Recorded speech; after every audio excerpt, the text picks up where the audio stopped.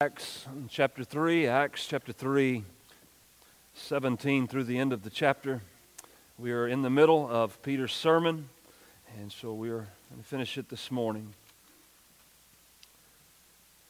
You'll remember from last week's sermon that Peter has very clearly pointed out who we are talking about: Jesus, the author of life, the Christ, the holy and righteous one. He's made that very clear who we're speaking of in his preaching. He's preaching Christ. And then he's made it very clear that it is the result of the hands of lawless men. He's been crucified. They are accountable.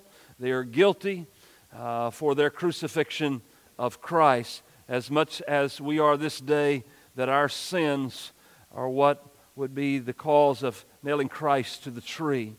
Now, having Christ presented and the sinfulness of man made clear, and then Peter makes the application very, very specific. And this is the only right response that we can have. Verse 17 through the end of the chapter. And now, brothers, I know that you acted in ignorance, as did also your rulers. But what God foretold by the mouth of all the prophets, that His Christ would suffer, He thus fulfilled. Here's the only response. Repent, therefore, turn back, that your sins may be blotted out, that times of refreshing may come from the presence of the Lord, and that He may send the Christ appointed for you, Jesus, whom heaven must receive until the time for restoring all things about which God spoke by the mouth of His holy prophets long ago.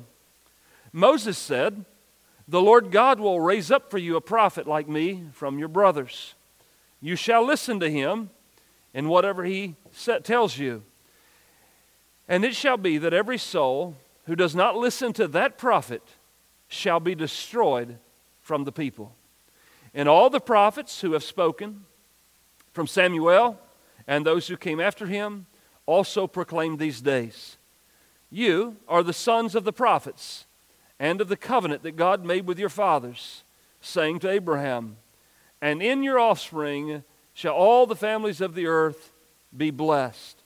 God, having raised up His servant, sent him to you first to bless you by turning every one of you from your wickedness.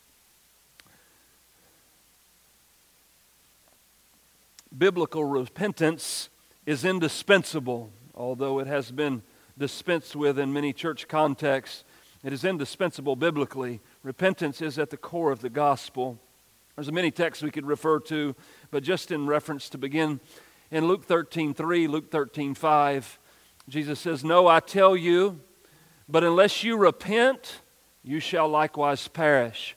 No, I tell you, unless you repent, you shall likewise perish.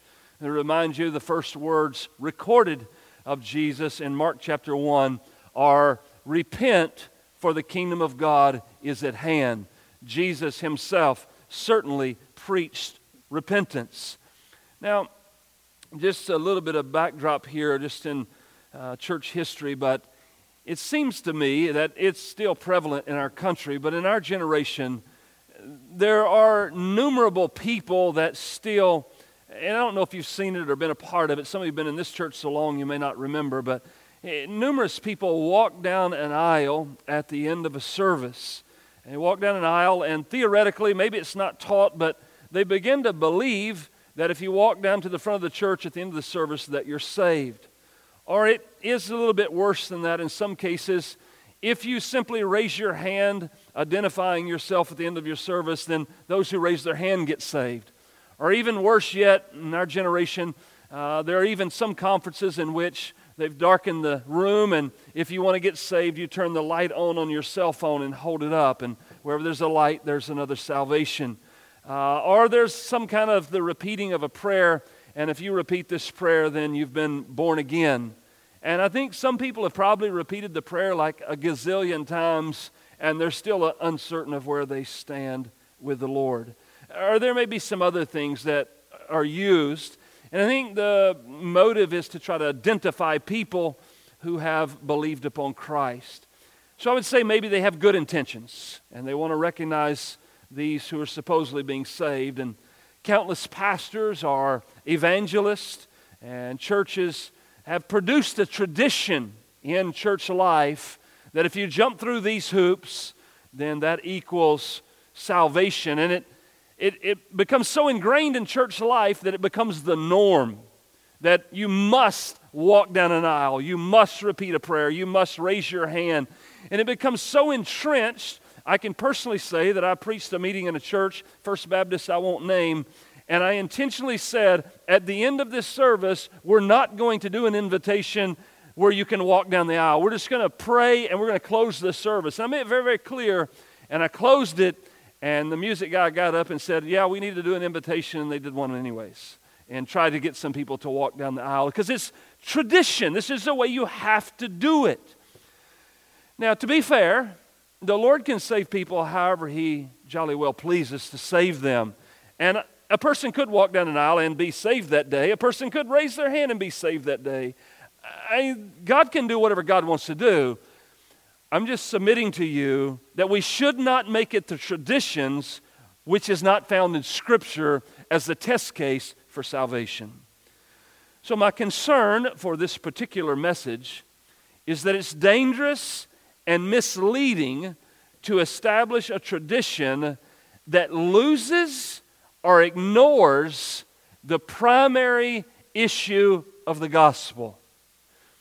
Now, there are many massively important things that come with the gospel, but today we will focus eventually on one issue. There's a lot of important issues, but this one's important and it cannot be dismissed. Repentance is at the core of the gospel. You don't have a gospel without repentance. That's not possible. Paul even says in Corinthians, repentance toward God and faith in the Lord Jesus Christ. That's the core of a gospel message. So if a man, a woman, a child goes through the motions of the tradition, yet without repentance, then there is no conversion. No more so, look, going through these things without repentance doesn't make you a Christian no more than eating grass will make you a cow. Just because you went through it doesn't make you that. Salvation, it's a very hard issue, is a complete change of nature. That is impossible by man. You can't change your heart and your mind. You can't change your own nature. It's a supernatural miracle. New heart, a new spirit. And as Peter would say, you become a partaker of the divine nature. It's very massive things. And you can't have that apart from biblical repentance. The radical, thorough, supernatural occurrence cannot, will not happen dismissed from the subject of repentance. You must repent. I must repent. My thesis is short. A gospel without repentance is the bad news of man's effort to change his own nature. A gospel that has no repentance is bad news, and it results in a man's efforts trying to change his own nature. It's impossible. Now let's look at the text this morning. Verse 17 is the first point, and only ignorance. And he notes this here in verse 17. Now, brothers, and he says to these who have crucified Christ, they're guilty of murdering the author of life, as we previously said.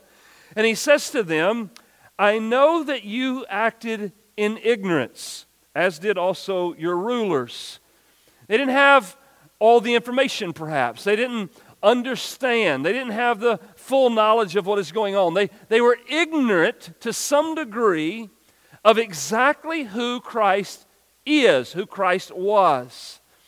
If you look later in the book of Acts, you'll find this same word in Acts 17 and verse 30, where it says, this time of ignorance God overlooked, but now he commands people everywhere to repent. You had this issue where you didn't fully grasp Christ. Well, now He's set before you.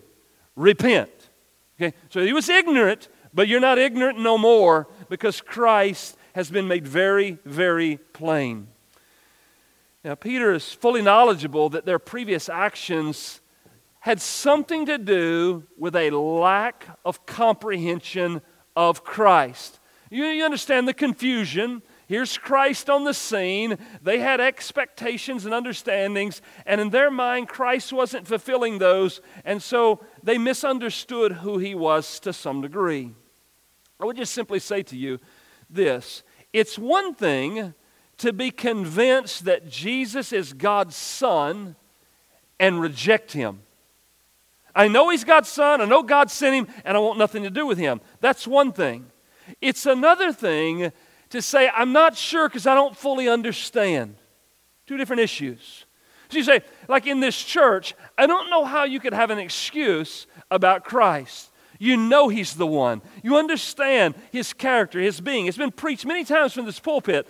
For you to say, I will not believe Him, that's a lot more serious than these people at this juncture in life who hadn't fully understood who He is. There's no excuse in the room for not understanding who Christ is. But I would also add this from a note. Ignorance, that's the case of these people, does not excuse them from culpability. They may be ignorant, but they're still guilty. You need to be aware of that. Now, indisputable, let's look at verse 18 and let's look at verses 22 through 24. Notice what Peter does with their ignorance. He shows them how they shouldn't be ignorant. And look at the verses again. Look at verse 18. What God foretold back beforehand, before Christ ever was on the scene, God foretold by the mouth of who? All the prophets. So you go back through all the prophets of the Old Testament, and all of the mouths of the prophets were saying that this Christ would suffer. Included in this word suffer is everything necessary for the redemption of man. The whole scene through the cross, into the grave, the resurrection, this whole picture of suffering, all of the prophets in the Old Testament proclaimed the same message. God is going to send His Son, and He's going to suffer in the place of men for their redemption.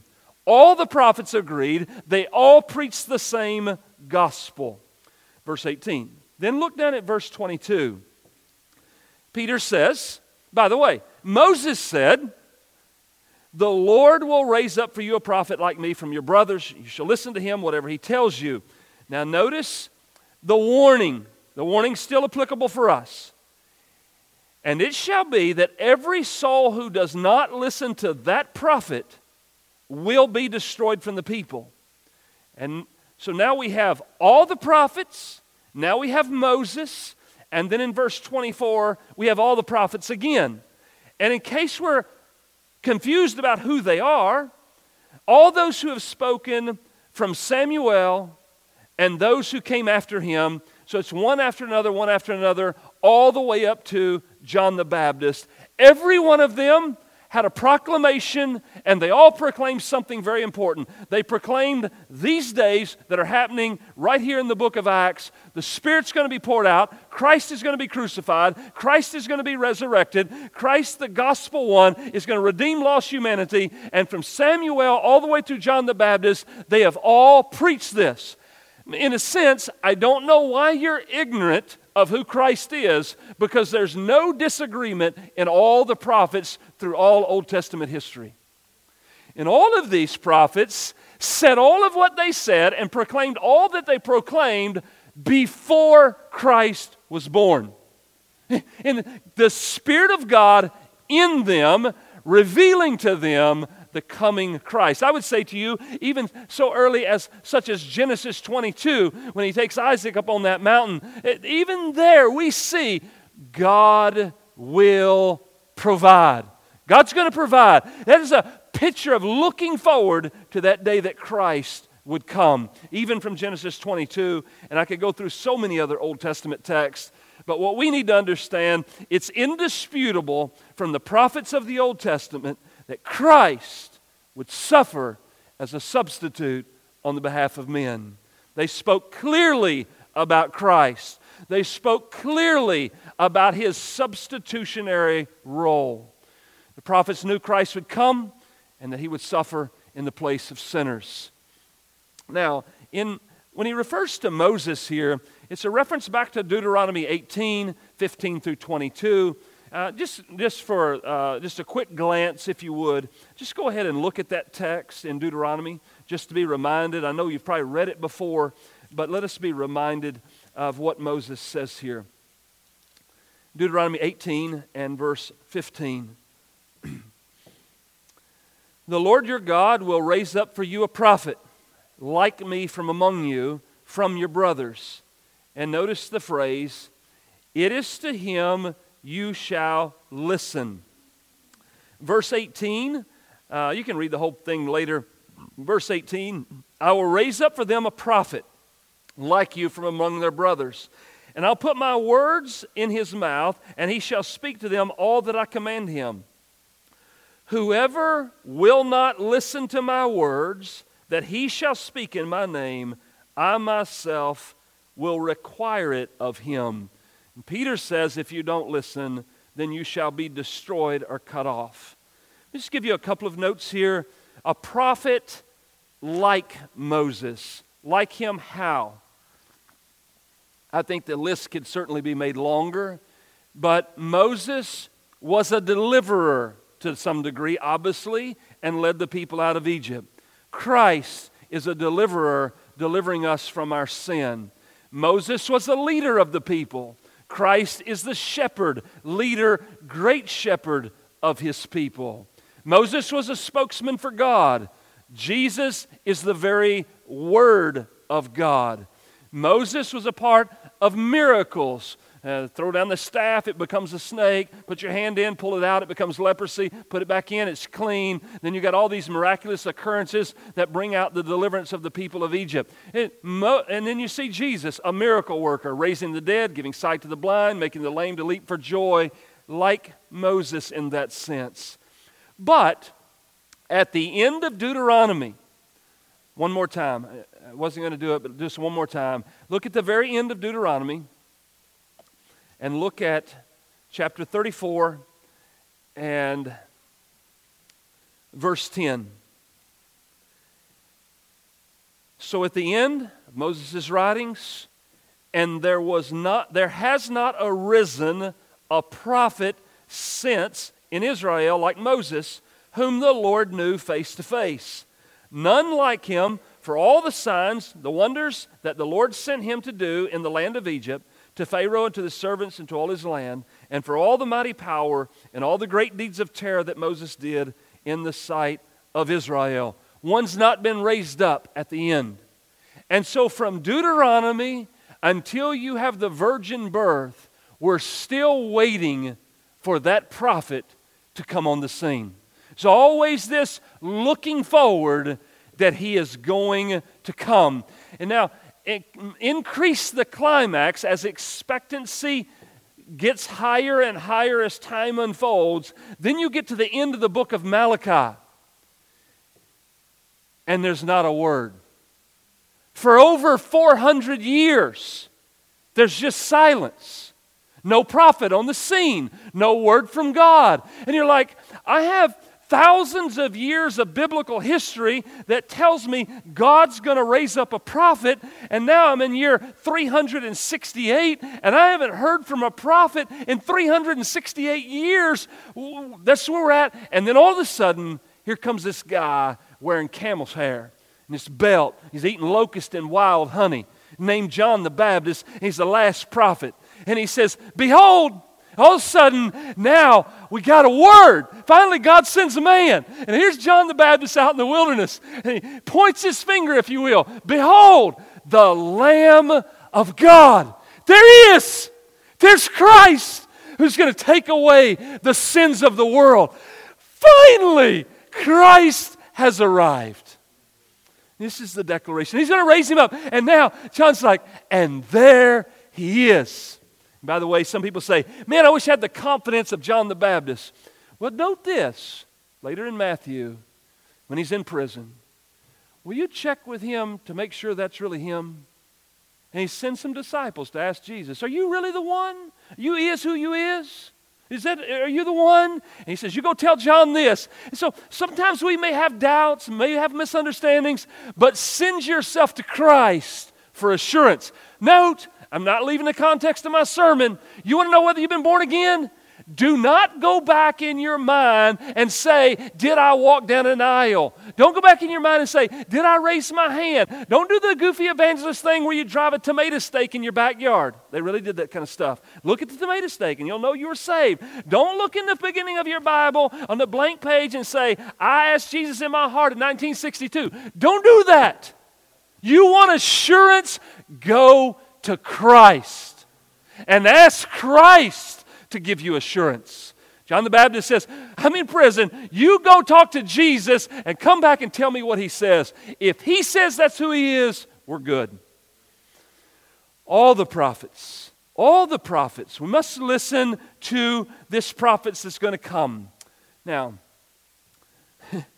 a requirement of listening is placed upon those who crucified, and it's placed upon us in this room. Everybody here is required to listen to the final prophet, Christ. His words, His truth, these things that are preached. Whatever He says, the only right response by me is yes, sir. Yes, Lord. You're right, and I'm wrong. You're the authority, I'm not. You're true, and I'm a liar. I submit myself as your slave to the words that you speak. That's the right response of the Christian. We're required to listen to the crucified one. Whatever he says, we are required to listen well. He says, all the prophets, from Samuel, as I've already mentioned, to John the Baptist. The Greek word here has to do with sequence, in order, one after another, after another, after another, all with the same message, climaxing in the coming of Christ. And think about this. Just ponder the thought just for biblical accuracy. Think about men, these prophets, in different eras. E-R-A, eras. Moses is writing, and he's writing the same thing Malachi's writing. They never met. They don't know each other. Samuel is writing, right? Isaiah is writing. They've never met. They don't even live in the same town. They don't even live at the same time. They don't even have the copy of each other's works. They're not getting on their iPad and saying, what did Moses say? What did this person say? They're all writing the same thing under the inspiration of God, giving the same message. All of them, over thousands of years, with a consistency in what they have to say, what they have to proclaim. Different eras, different regions, different backgrounds, separated by countless numbers of years. And it's like they're all in the same room for communion, and they're proclaiming Christ's death till He comes. At least let that weigh in on your mind. Here's a guy 1,000 years before, here's a guy 1,000 years after, and they're gathered at the table for communion. They're saying, until He comes, same message, in agreement, in unity. It's marvelous, right? Can we not ponder it just a moment? Isn't God so infinitely wise in how He's given us His Word over all these eras in unity and perfection? All the prophets, katangelo, preached. All the prophets preached. He didn't theorize. They didn't sit in a lazy boy recliner. They didn't wear skinny jeans and square rimmed glasses with a glass pulpit. No, they preached the Word of God. They stood, they proclaimed, and they said, thus saith the Lord. Prophets are not pansies. Prophets are not socially acceptable. Prophets are not politically correct. Prophets preach the Word of God. I love Jeremiah. I love Isaiah. I love Jonah. I love men who will be men and say, thus says the Lord. So help me, whatever may come, this is God's Word. We need to be reminded of that. God gave us prophets. And in the New Testament, He gave us apostles and He gave us pastors. And we need men who would be men and preach God's word. All the prophets, one after another, preached that God would send Christ to substitute for sinners. Suffer, that's the word. Rise from the dead, and that through Christ the kingdom of God would be established. Amen. You think about a couple of guys in the book of Acts. You don't have to turn there. Just a quick phrase. Paul and Barnabas preached the word of God. Acts 13:5. And then later in Acts 15, they returned to where they preached the word of the Lord. The very thing the apostles were doing was the very thing the Old Testament prophets did. It's the same. They're proclaiming the truth. Now, look at your Bibles in verse 19. And you look in verse 19, you have all this consistent message. It's preached by the prophets, and it's indisputable. And you come to 19, and you see, repent therefore and turn, and then you'll see that your sins. And then if you look at verse 26, God, having raised up His servant, sent him to you. Do you see the you in verse 26? Okay. And in verse 19, you see the your sins. Yes? Both of these yous are plural. I'm preaching to the whole crowd, everybody that's there, all of you, plural, need to repent and turn. However, if you look again at the text, go back up to 19.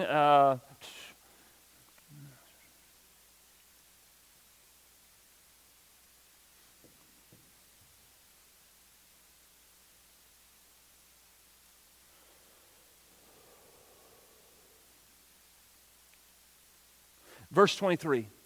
Now look at verse 23 in the middle of that. In verse 23, and it shall be that every soul, individual, singular, all of you, plural, must repent. But it's individually concerning you. So it's one thing to get caught in the crowd. We're all sinners. Oh, we're all sinners. I'm a sinner, you're a sinner, we're all sinners. No, you, every soul, is accountable. I'm accountable. So he takes the plural and he applies it down into the singular. We need to be aware of that because we so often dismiss and get the weight of our responsibility off because everybody sins and everybody does this and everybody does that. Yeah, but you must give an account to God. That's where the individual part comes. Every soul who does not listen to that prophet shall be cut off, destroyed completely. It's a future passive verb. If you don't respond rightly to Christ in the future, you are absolutely going to be destroyed by the one that you would not listen to. Like the psalmist said, the face of the Lord is against those who do evil, to cut off the memory of them from the earth. You're here, you don't listen to Christ, they die, they end up in hell, and nobody remembers them no more. Or the psalmist says, but transgressors shall be altogether destroyed. The future of the wicked shall be cut off. Now, just don't lose your context here. I just want you to see the importance of it. Who's destroyed? Who's cut off? In this context, we're not talking about the most wickedness of sins out there. The context is those who won't listen to Christ. You say, well, we're going to cut off all the, whatever you think is the worst sin on the planet, we're going to cut those off. We're going to cut off all the murderers. No. We're going to destroy in this text those who won't listen to Christ. We come to church week after week, week after week, week after week. We hear the gospel, we hear the gospel, we hear the gospel. I won't believe, I won't be baptized, I won't follow Christ. That's who he's talking to. You're the one that's going to be destroyed. Because you refuse to receive the words of the prophet Christ who's given you the truth.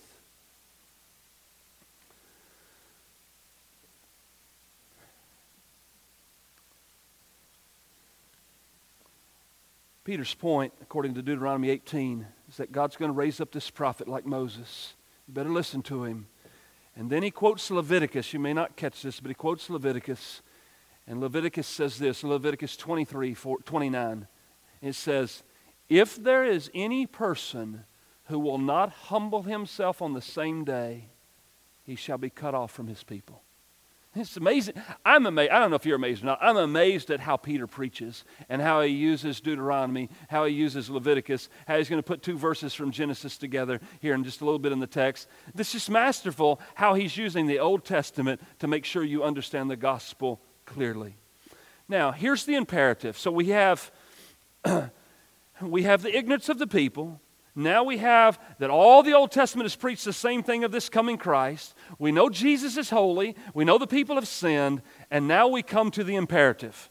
That's where we are now. Here's the command that's put upon us by Peter in this sermon. And the command is found in verse 19. Look there in the text and you get two commands. Command number 1, repent. Command number 2, turn back. That's the two commands that we get. It's clear, it's abrupt, it's right there before us. To repent, to feel remorse, to be converted. Repentance can be nothing less than a change of mind, a change of heart, to the reality of a heart that is prone to godliness. Change of mind and a change of heart, not in theory or in words, but that leads to a life that is prone to godliness. There's a real change that happens in repentance. It's a supernatural work that happens here. I quote D.A. Carson at this point. He says, in accordance with the use of the word in the Septuagint, the Hebrew word is certain that repentance, quote, shows that genuine sorrow for sin involves an alteration of attitude towards God that brings about a conversion or a reorientation of life. Everything changes in repentance. Nothing's the same anymore. The Bible I used to avoid, I now love. The God I used to hate, I now worship. The sins I used to get pleasure in, I now despise them. Everything's changed in repentance because the nature is changed. Now, repentance is then coupled with this other command, to turn back. To turn back. To change one's mind or course of action. Let's put these two together. I'm going to turn back to a different course of action. I'm going to couple this with repentance. Just think about, like an example, a man repents of adultery. Repents of adultery. What does that mean? It means he now hates adultery. His life is so turned that his new course of life is one of chastity. No longer an adulterer, but now I'm going to be chaste. I'm going to abstain from all unlawful sexual intercourse. I'm going to be pure in my conduct. Now there's repentance. I was this, and now I have a whole different way of living. Such was the case with Peter, not in adultery, but such was the case in turning back. Think about Luke 22:32. Jesus told Peter, I have prayed for you that your faith may not fail. But your faith won't fail. Now watch. And when you have turned again, when you've turned again, what is he going to do? Strengthen your brothers. So Peter is going a wrong way. He's going to have a failure, but he's going to turn back to a right course of action, and that right course of action is going to be done in such a way that he can strengthen other people. Connect the dots. Repentance is this change of nature that leads me to turn back to a course of action that is beneficial for the kingdom of God. Listen, put it together. I'm telling you from the introduction that countless thousands walk down an aisle and they turn back to their previous life and never bear fruit for the kingdom of God. That's not what Peter preaches. Peter's preaching a complete change of nature that turns back to a fruit-bearing life for the glory of God. thus turn back to right conduct, a conduct that our forefathers who believed in God had proclaimed to us. Now, if you do this, if this happens, if God's work happens, you repent. God gives you the gift of repentance, the strength to repent. God works in you in such a way you turn back to a right course of action. Here's the purpose of it. Listen to it, feel it, absorb it, believe it, that your sins may be blotted out. Blotted out. The Greek word has to do with plastering over, washing away, wiping out, to cause to disappear. Wipe away, erase, to move, leave no trace, destroy, obliterate. Those who repent and turn back to the right course of action, all of their sins are obliterated. Past, present, and future. I repent because I am forgiven. I'm not repenting to gain forgiveness. I'm repenting because I am forgiven, because it's all been taken care of in Christ. You think about Colossians 2:14, canceling the record of debt that stood against you. The whole debt is canceled. I don't owe anything. Could somebody receive that this morning? I owe nothing. What's going to happen when you die? I'm going to heaven. You know you're going to heaven? Yes, my debt's paid. Man, you sure are confident, in Him. He's paid it all. There's nothing left that I owe. And so when I die, it's direct interest. People say, man, I just want Him to say, well done. Oh, He will, because He covered you with His righteousness. Our Psalm 51:9, hide your face from my sins, blot out all my iniquities. Blot them all out. To repent and to turn to a right course of action, you receive the promise of your sins being obliterated. Now, verses 25 and 26.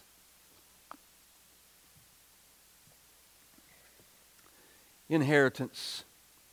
Look at verse 25 and 26. You are the sons of the prophets, speaking specifically to these Jews, and of the covenant that God made with your fathers, saying to Abraham, and in your offspring shall all the families of the earth be blessed.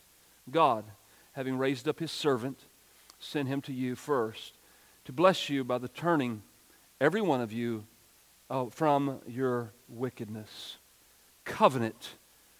The audience was primarily Jewish. They were the ones who were the offspring of Abraham. They ought to be the beneficiaries of everything promised in the covenant. They were in line to experience the ultimate blessing of the covenant made with Abraham, Isaac, and Jacob. You are the ones who are to receive this promise, this covenant made all the way back in Genesis. This is the covenant God made. You're the ones that ought to receive this. And then Peter takes Genesis 12:3, Genesis 22:18, and he mixes them together, makes one verse out of them. In Genesis 12:3, he says, in you all the families of the earth shall be blessed. Genesis 22:18, in your offspring shall all the nations of the earth be blessed. He wedges those two together. This covenant blessing is to come to you first. You should just receive it and reap the benefits of it. But do note this. God graciously reveals the gospel to them. He does do that. Peter preaches it to them first. It's Jerusalem first, and then it goes out. But God does reveal it to them first so that they may believe. Peter comes in Jerusalem. He stands in Solomon's portico, and he says, here's Christ, the one you killed. Repent and believe. Turn to a right course of action. Embrace the gospel. You get first dibs. But note this. It is clear, however, that they do not have a right to the covenant itself, irrespective of their reaction to Jesus. Not everyone who's a Jew is a Jew. How they respond to Christ is the issue for the Jew and for you. You don't just inherit this stuff by dismissing Christ. Your response to Christ is of extreme importance. Now, in verse 26, now I remind you, verse 19, the command was for you to repent. The command was for you to turn back.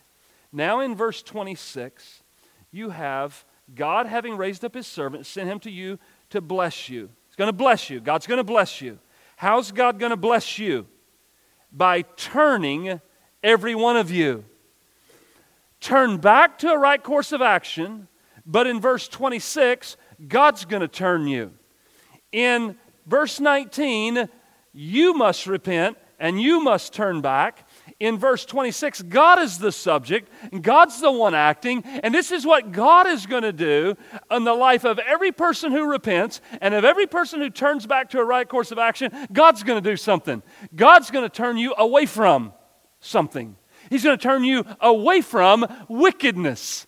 Can you connect those three? Biblical repentance looks like a change of nature, living a right course of action, and not being involved in a lifestyle of wickedness because God won't let me. I sometimes stumble, yes, but God keeps turning me away from, and turning me away from, and turning me away from. Why? Because I'm His child, and He won't let me live in wickedness. You know, the dog may return to his own vomit, but the sheep won't. God won't let them. And in verse 26, God's the subject, and anything He sets His mind to or His hand to, He accomplishes. Think about your own life. Think about all the things you've done in your life, and think about the things that you've been delivered from. God turns you. God turns you. Give Him thanks. God, thank you for not leaving me to myself.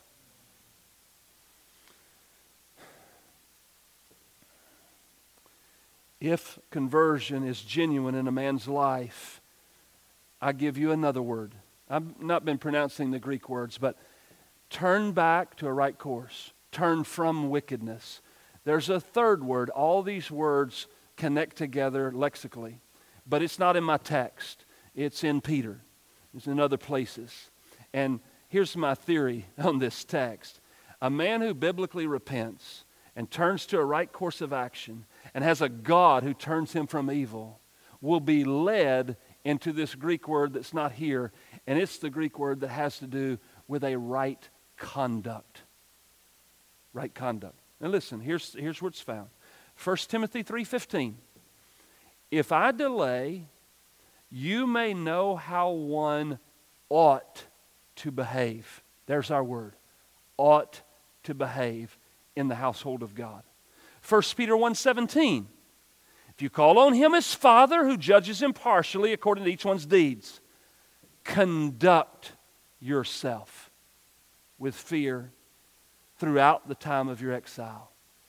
A man who repents and turns back, whom God turns from evil, conducts his life in a way that's honorable to God. This is what Peter's preaching. This is what I'm interested in.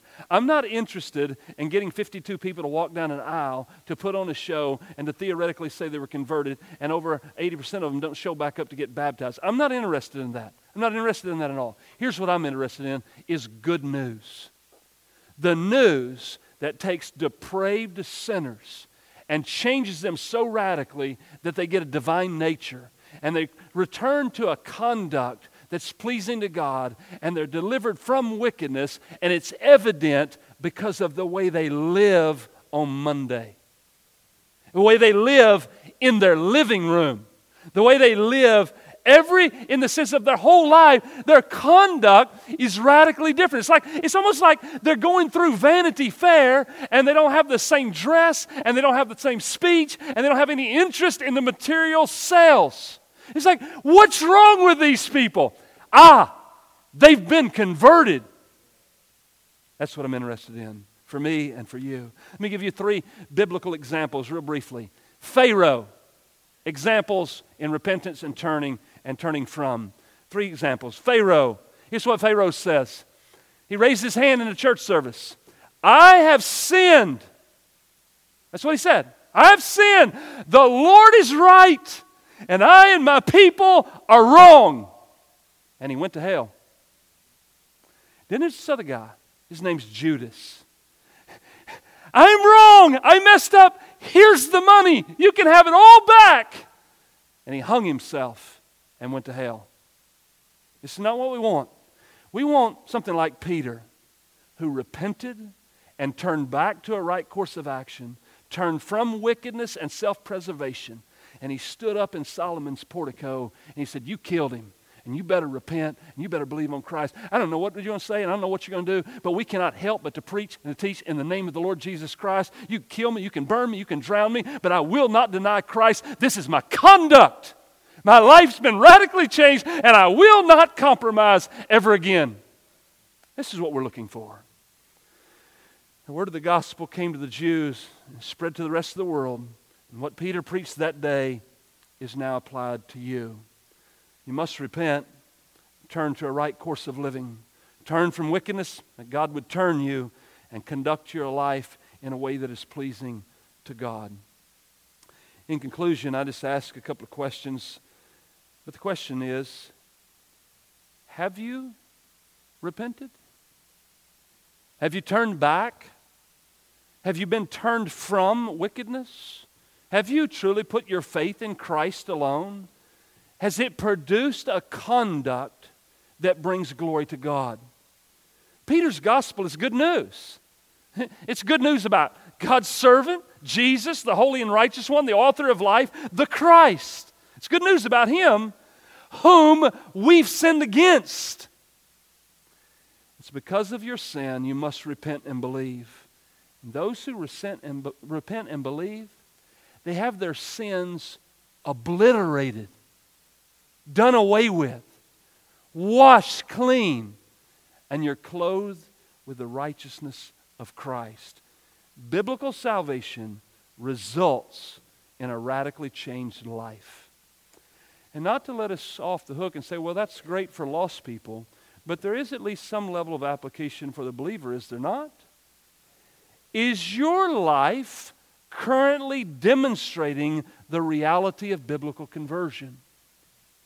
If not, why? What's going on? Are you still on a narrow path that Jesus told you to walk? Are you continually turning from wickedness because God's turning you? Is your conduct beautifying the glory of God, or as John Speed said Wednesday, or is it besmirching His character? If not, if you're not where you should be, repentance still applies.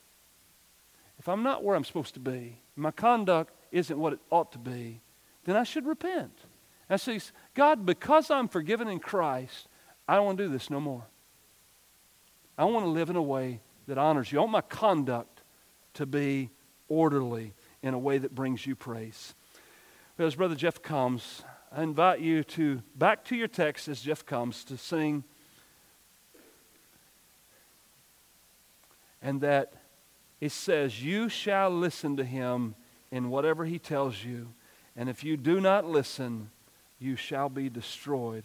It's very important that we take God's word very seriously. And I pray that you would do so this morning. So we stand together and sing our final song.